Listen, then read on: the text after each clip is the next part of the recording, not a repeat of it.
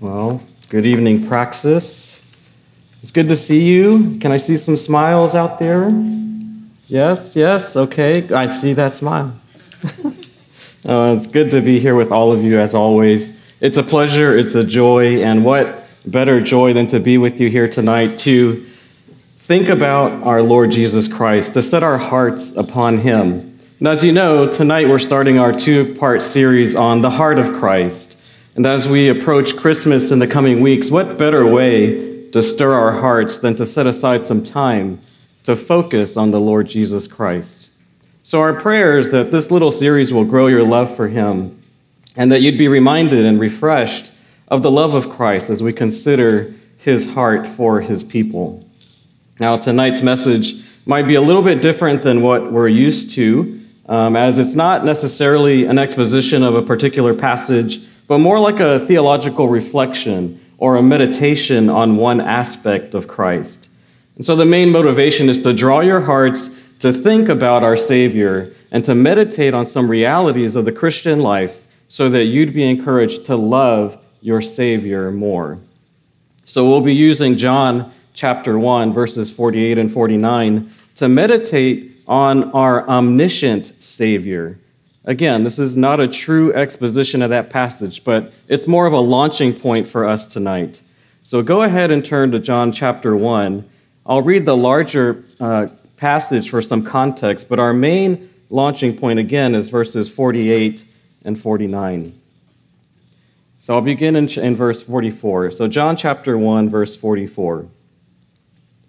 Now Philip was from Bethsaida, the city of Andrew and Peter. And Philip found Nathanael and said to him, "We have found him of whom Moses in the law and also the prophets wrote, Jesus of Nazareth, the son of Joseph." And Nathanael said to him, "Can anything good come out of Nazareth?" And Philip said to him, "Come and see." And Jesus saw Nathanael coming toward him and said of him, "Behold, an Israelite indeed, in whom there is no deceit." And Nathanael said to him, "How do you know me?" And Jesus answered him, "Before Philip called you, when you were under the fig tree, I saw you." And Nathanael answered him, "Rabbi, you are the Son of God. You are the King of Israel." There are many passages that we could have used to get our thoughts going on the omniscience of Christ, but this one in particular has a draw to me. It's very personal, and it invites contemplation. And as we can see, this is the call of Nathanael to come and to follow Jesus. It's so intriguing how it plays out, and the response from both Jesus and Nathanael. As Nathanael approaches Jesus, he's greeted with an evaluation of his character. He says, "Behold, an Israelite indeed, in whom there is no deceit." Now, anyone greeted like that would be naturally thrown off. And so Nathanael replies, "How do you know me?" They've never even met before. Now, Jesus' response is so interesting. He says, "Before Philip called you, when you were under the fig tree, I saw you." And there's something that's so intimate about the way that this is even phrased, the way Jesus essentially reveals himself to Nathanael. When you were under the fig tree, I saw you. There is something that is so moving about these words that I hope will move and motivate your own hearts to behold the heart of Christ and to love him all the more. Now, it certainly touched Nathanael in an impactful way as you see his response. "Rabbi, you are the Son of God. You are the King of Israel." I don't know about you, but I don't respond to people like that when they say they saw me under a fig tree. So clearly there's something else going on here, and there's something so personal and intimate that Jesus must be referring to that which only Nathanael and God would know. And that leads to Nathanael's response that this is the Son of God, that this is the Messiah. And we have no idea what Nathanael was doing under that fig tree, as Scripture doesn't tell us anything about that. But maybe he was meditating on the Word of God. Maybe he was praying to God.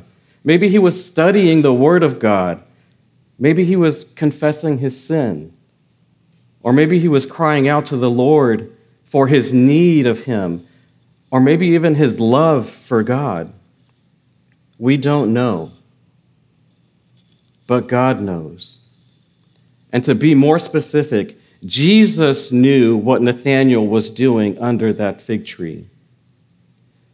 And this verse, among many others in Scripture, really highlights the reality of the omniscience of Jesus Christ.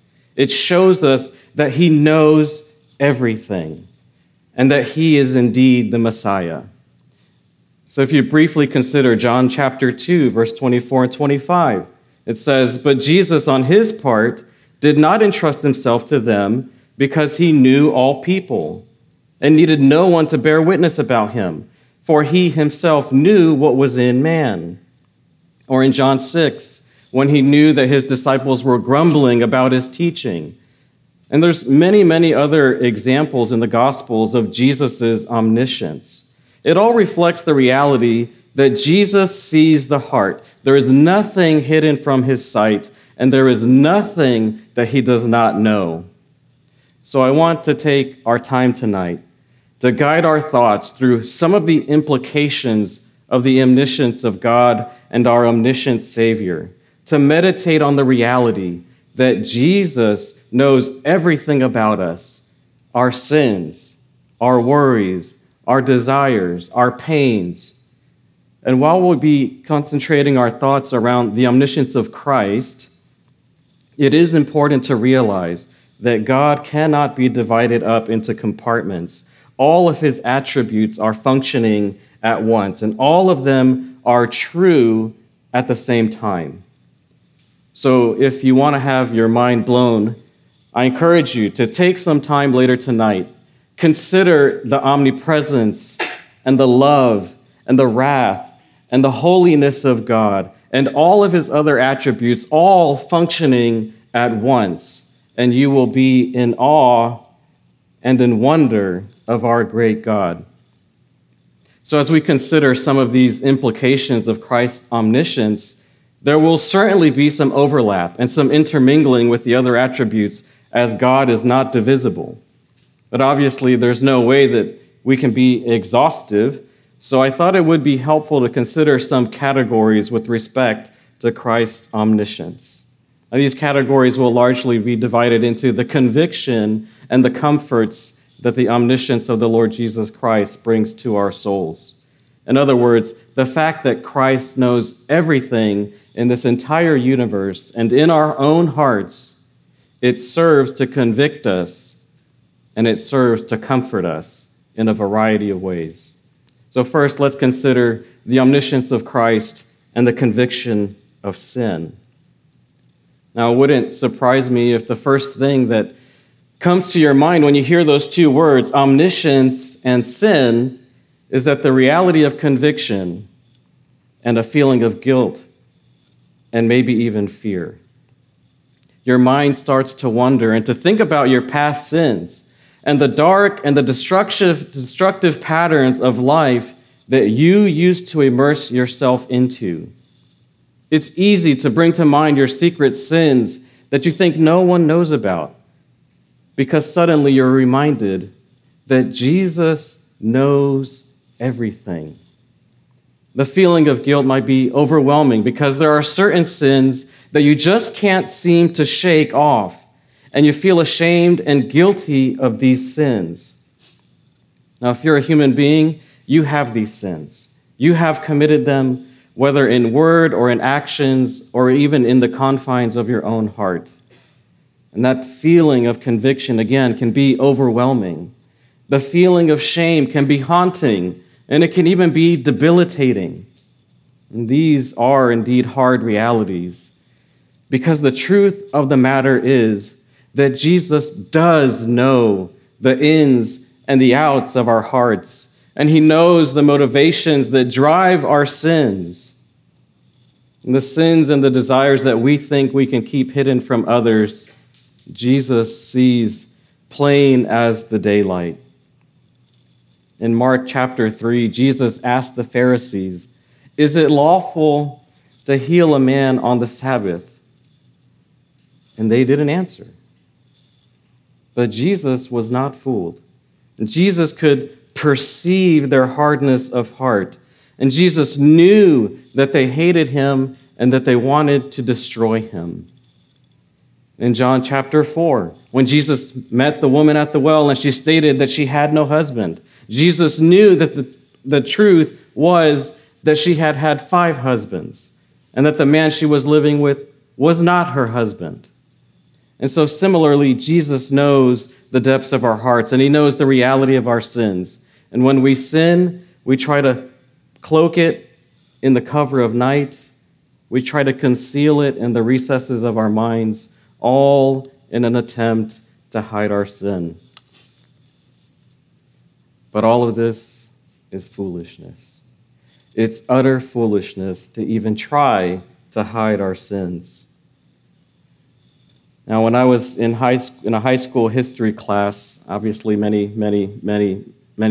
years ago, there was a big, I heard that laugh. I heard that. There was a big map hanging on a stand in the back of the room. And of course, in our own childishness, no one wanted to pay attention in history class. So one of the guys in class, thinking that he's going to make better use of his time, he goes behind this big map and he starts sniffing some markers. Of course, the little sinners that we were, we wanted him to be caught in his sin. So we yelled out to the teacher, "Hey, that guy, he's in the back sniffing markers." And of course, he comes out from behind the map, denying everything, insisting that he most definitely wasn't sniffing any markers. And the teacher could rest assured that he wasn't most definitely doing anything other than sniffing markers. Says the boy who comes out with markers all over his nose and all over his face. It was obvious. This boy was caught red-handed. And just like that classmate of mine, it's foolishness for us to try to hide our sin from the living God. Now, Psalm 44:21 says that God knows the secrets of our hearts. And Hebrews 4:13 says, "And no creature is hidden from his sight, but all are naked and exposed to the eyes of him to whom we must give an account." So we're very familiar with the conviction of sin that comes with the reality and the omniscience of Christ, perhaps too familiar. But perhaps we don't spend much time exercising and embracing the comforts that are also present with the omniscience of Christ with respect to our sins. Omniscience and the comforts that come through knowing the omniscience of Christ. So the first comfort that comes in the form from the omniscience of Christ, it comes to us in the form of deterrence from sin. In other words, the omniscience of Christ can aid us in our times of temptation, in those crucial moments before we dive headlong into sin. And as we said before, the reality that all of our sins and all of our heart desires, all of our thoughts are as plain as day before the Lord. And we should praise God for that. We should praise God for that, because this can serve us as a great restrainer to our sins and our temptations.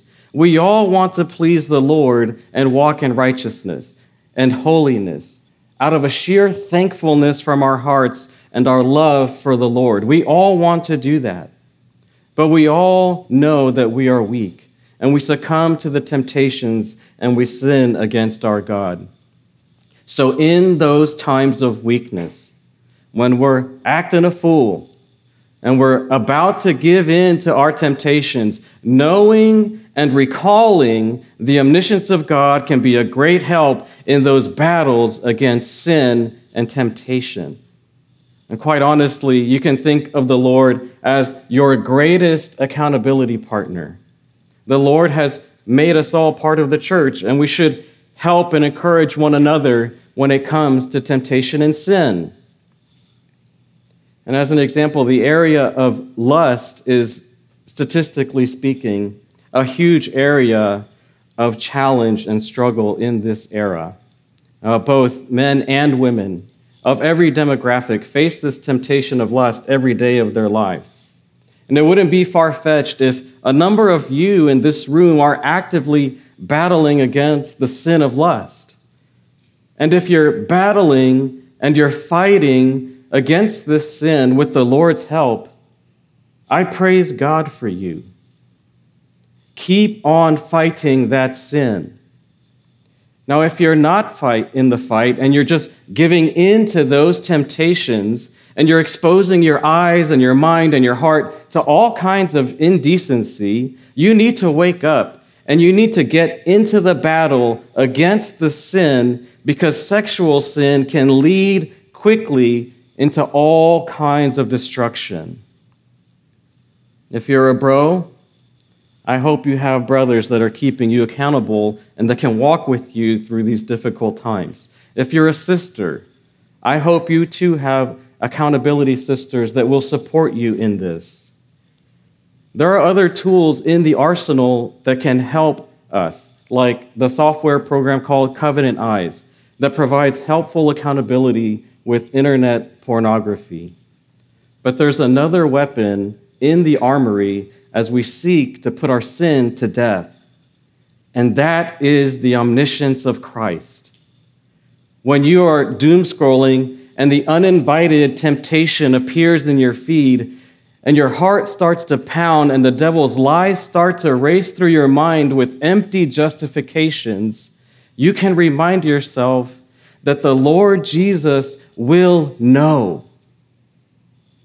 The Lord who saw Nathanael under the fig tree, presumably meditating on godly things, will also see you choosing to worship the ungodly things you place before your eyes. The Lord who brings light to the world will know if you've been diving into inappropriate novels to feed your lusts.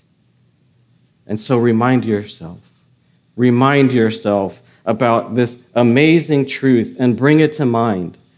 Tell yourself, I can't do this. I must not proceed. My King, my Savior, will know that I have sinned against him. The one who loves my very soul will know my rebellion against him. I cannot do this. Oh Lord, please help me. Because the Lord knows the secrets of our hearts.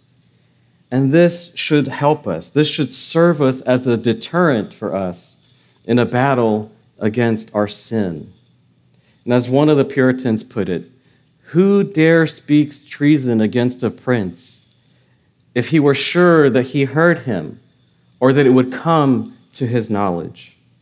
And so calling to mind the omniscience of Christ, of our very Lord and Savior, the Lord Jesus, that should strengthen us in our war against sin.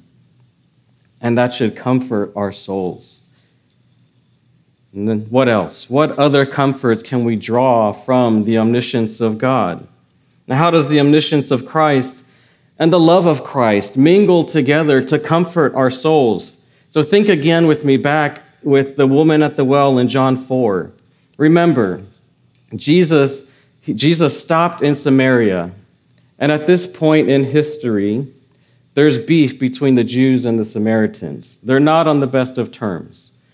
But Jesus is in Samaria, and he sees this woman at the well, and he knows her life situation and all of her sin. And he knows that she's living with a man that's not her husband and whatever other sins that she had done in the past. But the Lord Jesus moves towards her. He initiates the conversation with her. He asks her for a drink of water, and later in the conversation, he offers her living water. This whole interaction with her and bringing up her past and using his omniscience does bring conviction of sin to her heart, but he also brings comfort because through each interaction with this woman, the goal is to bring her to the living water of himself and to have eternal life and her sins forgiven. And this whole interaction is an act of love of Christ, and with the full knowledge of her sin against him. And it's all to draw her to himself so that she might be saved. Not only that, but she goes, and then she brings the whole town of sinners to come out to hear him, and many of the Samaritans believe and were saved. Now you can read through all of Jesus' interactions through the Gospels and keep in mind his omniscience and see his loving hand in light of that reality with each interaction. And so now consider the Lord's omniscience and his love for you. Come, see the breadth and the depth of Christ's love for you. He knows everything. He sees everything. He knows all of our sins, and he knows that every sin that we've ever committed, and he knows every sin that we will ever commit. He knows all the heinous crimes we've committed, past, present, and future. Yet, before the foundation of the world, brothers and sisters, he set his love upon you. In love, he predestined us for adoption as sons through Jesus Christ, Ephesians 1. And even with the very knowledge of all of our sin, he set his love upon us. Every lustful look, every covetous desire, every hateful thought, every prideful act, he knows them, and yet he set his love upon you. He loves the unlovable. He loves those who hated him. He loves those who were rebellious against him. And as we know, he took on flesh. He became a man. He laid down his life and died upon the cross, making the ultimate sacrifice. He paid for our sins and suffered the wrath of God. He knew exactly what he was doing because he knows all of our sins. And what amazing love is that our Savior sees our deepest and our darkest sins in our hearts, and yet he sets his love upon us to save us, to atone for our sins, and to forgive us our sins. But there are some of us who have committed hideous sins that you might think, that you might feel are unforgivable or that are unbearable. And some of you might think that you've sinned so much that maybe God missed a sin and forgot about one of them. But again, there is comfort in the omniscience of God and in the omniscience of Christ. Just as he knows every sin that we committed in order to judge, he also knows every sin of ours to fully forgive. Every single sin of ours must be atoned for, and therefore every sin of ours must have been atoned for on the cross of Christ. Not a single sin has gotten by him, not a single sin was forgotten, not a single sin was left for us to atone for, as if we could do such a thing. There is no sin that is too great that Jesus could not atone for by his death, and there is no sin too small that was not accounted for. Jesus indeed paid it all. Now, this is an amazing grace of God, and we find comfort from his omniscience even here in all of this.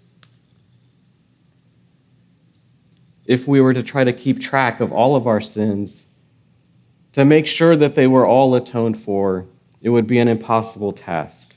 But with the omniscient God, that is impossible. He knows all things. Now, all of this just goes to highlight even more the love of our Savior that he has for us. And it should instill our love for him.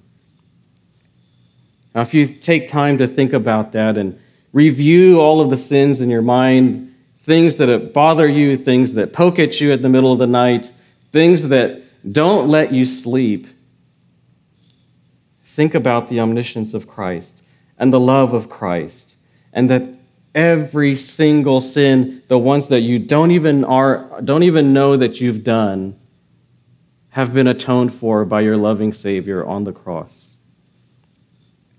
Now, how else can we be comforted? How else does the reality of Jesus' omniscience comfort us? And God's omniscience should also comfort us in our trust for him. Jesus' omniscience also helps us in our trust of him. When we need help and guidance, we can go to Christ. When we need help discerning the heart of a brother or a sister to give them biblical counsel, or even to discern our own hearts, we can go to Christ. And when there are situations and life circumstances that we don't understand and that leave us baffled, the omniscience of Christ can bolster our trust in him. There's an interesting example that helps us to see this in John chapter 9. You can flip there to look at it. John chapter 9, verses 1 through 3. John 9, verses 1 through 3. It says, as he passed by, Jesus, he saw a man blind from birth. And his disciples asked him, Rabbi, who sinned, this man or his parents, that he was born blind? And Jesus answered, it was not that this man sinned or his parents, but that the works of God might be displayed in him. Now, the people in this day associated this man's blindness with sin, and they were trying to discern whose fault is it that this man was born blind. And as the text makes clear, the disciples were totally on the wrong track. They were thinking about it all the wrong way. They were making critical assumptions about the situation and about the people involved, as well as theological assumptions. But they had it all wrong. However, thankfully, they asked the omniscient Savior. And even though the basis for their question was wrong, the Lord provided the answer that only he could provide. The man wasn't born blind because of anyone's particular sin, but it was that the works of God might be displayed in him. Now, there's so much love and hope and encouragement to be had in this passage, and it speaks to the sovereign hand of God. But it also highlights the omniscience of Christ, and that we can and we should rely on him and go to him. We all know that we should pray and ask the Lord for wisdom, for discernment, for guidance. But when we pray and when we ask for aid from the Lord, is it grounded in the omniscient love of our Savior? Or is it grounded in doubt? Is it grounded in duty? And when we come to the Lord to seek discernment regarding our sin or life decisions, or even for theological clarity, our prayers and requests and questions should rest on the solid foundation of his love and his care and his sovereignty, but also on his omniscience. And when we don't understand something and we want to question the Lord and say, why? Why, O Lord? There is comfort in knowing that our Lord is omniscient. Now, some of you may know that there is some level of disability in my family, and at least for the foreseeable future, there's nothing that can be done about it. And it will get progressively worse over time as the years go by. Right now, it affects us to some degree, but if things play out as they typically do for this particular disease, it will begin to affect us more and more down the road. But this passage, indeed, is so encouraging to us because it reminds me that in light of my omniscient Savior, there is always hope and there is always purpose. I don't know how my Lord, my Savior, will use this disability to glorify himself, but I do know that he knows. And I'm forever grateful that he knows and that he cares for us. And that he even bothered to put this example in his word to encourage me to trust him and to love him. Our Lord is omniscient. I don't know the answers, but he does. And I can love him and I can trust him. This is our omniscient Christ. But how else might we draw comfort from our Lord's omniscience? A final comfort that we can draw from Jesus' omniscience is a comforting patience. A comforting patience. And that's that he knows that we love him. Now, even though we may be followers of Christ and we are new creations in him, there are times when we act out of selfishness or fear or just fleshly desire and we mess up. There are times when we behave and act and make decisions that don't reflect our love for Christ. In Luke 22, Peter, he had such a heart that he was willing even to die for the sake of Christ. But in the moment of fear, he denied Christ 3 times. But in the loving omniscience of Christ, who knew that Peter would betray him, Jesus prayed for him and encouraged him. And later on in John 21, when the Lord sought to restore Peter, and he asked him 3 times if he loved Jesus, Peter appealed to what? He appealed to Jesus' omniscience. He said, Lord, you know everything. You know that I love you. Such is the Lord's kindness. Such is the Lord's patience. And such is the Lord's omniscience, that even when we fail, even when we sin in these moments of fear and doubt, he knows that in our heart of hearts, we love him. And what a great kindness that the Lord has shown us in his omniscience through his word. That even in our sin and in our failures, his knowledge of all things can be a comfort to us when we repent and we turn to him because we know that he knows that we love him. How many times in your workplace or in your neighborhood have you been given in to fear and to doubt when there's an opportunity to present Christ to someone or to bring the Lord Jesus into the conversation? Or how about the times when we pridefully look down on your coworker or classmate because you knew that you're better than him or you think you deserve that promotion that they got? Or when you allow the bitterness in your heart to eat at you because you were wronged by a family member or by a friend. Or when you've lost your patience with your kids for the umpteenth time. Oh, wait, that's me. Sorry. You don't have kids. So we all have sins that we have a hard time overcoming. Now, that's true for all of us. And at some point, we fall into that cycle of being so frustrated with our sins and with ourselves because we stumble over and over and over again. And occasionally we might commit a sin like Peter, right? One that is so grievous and one that we feel so ashamed of.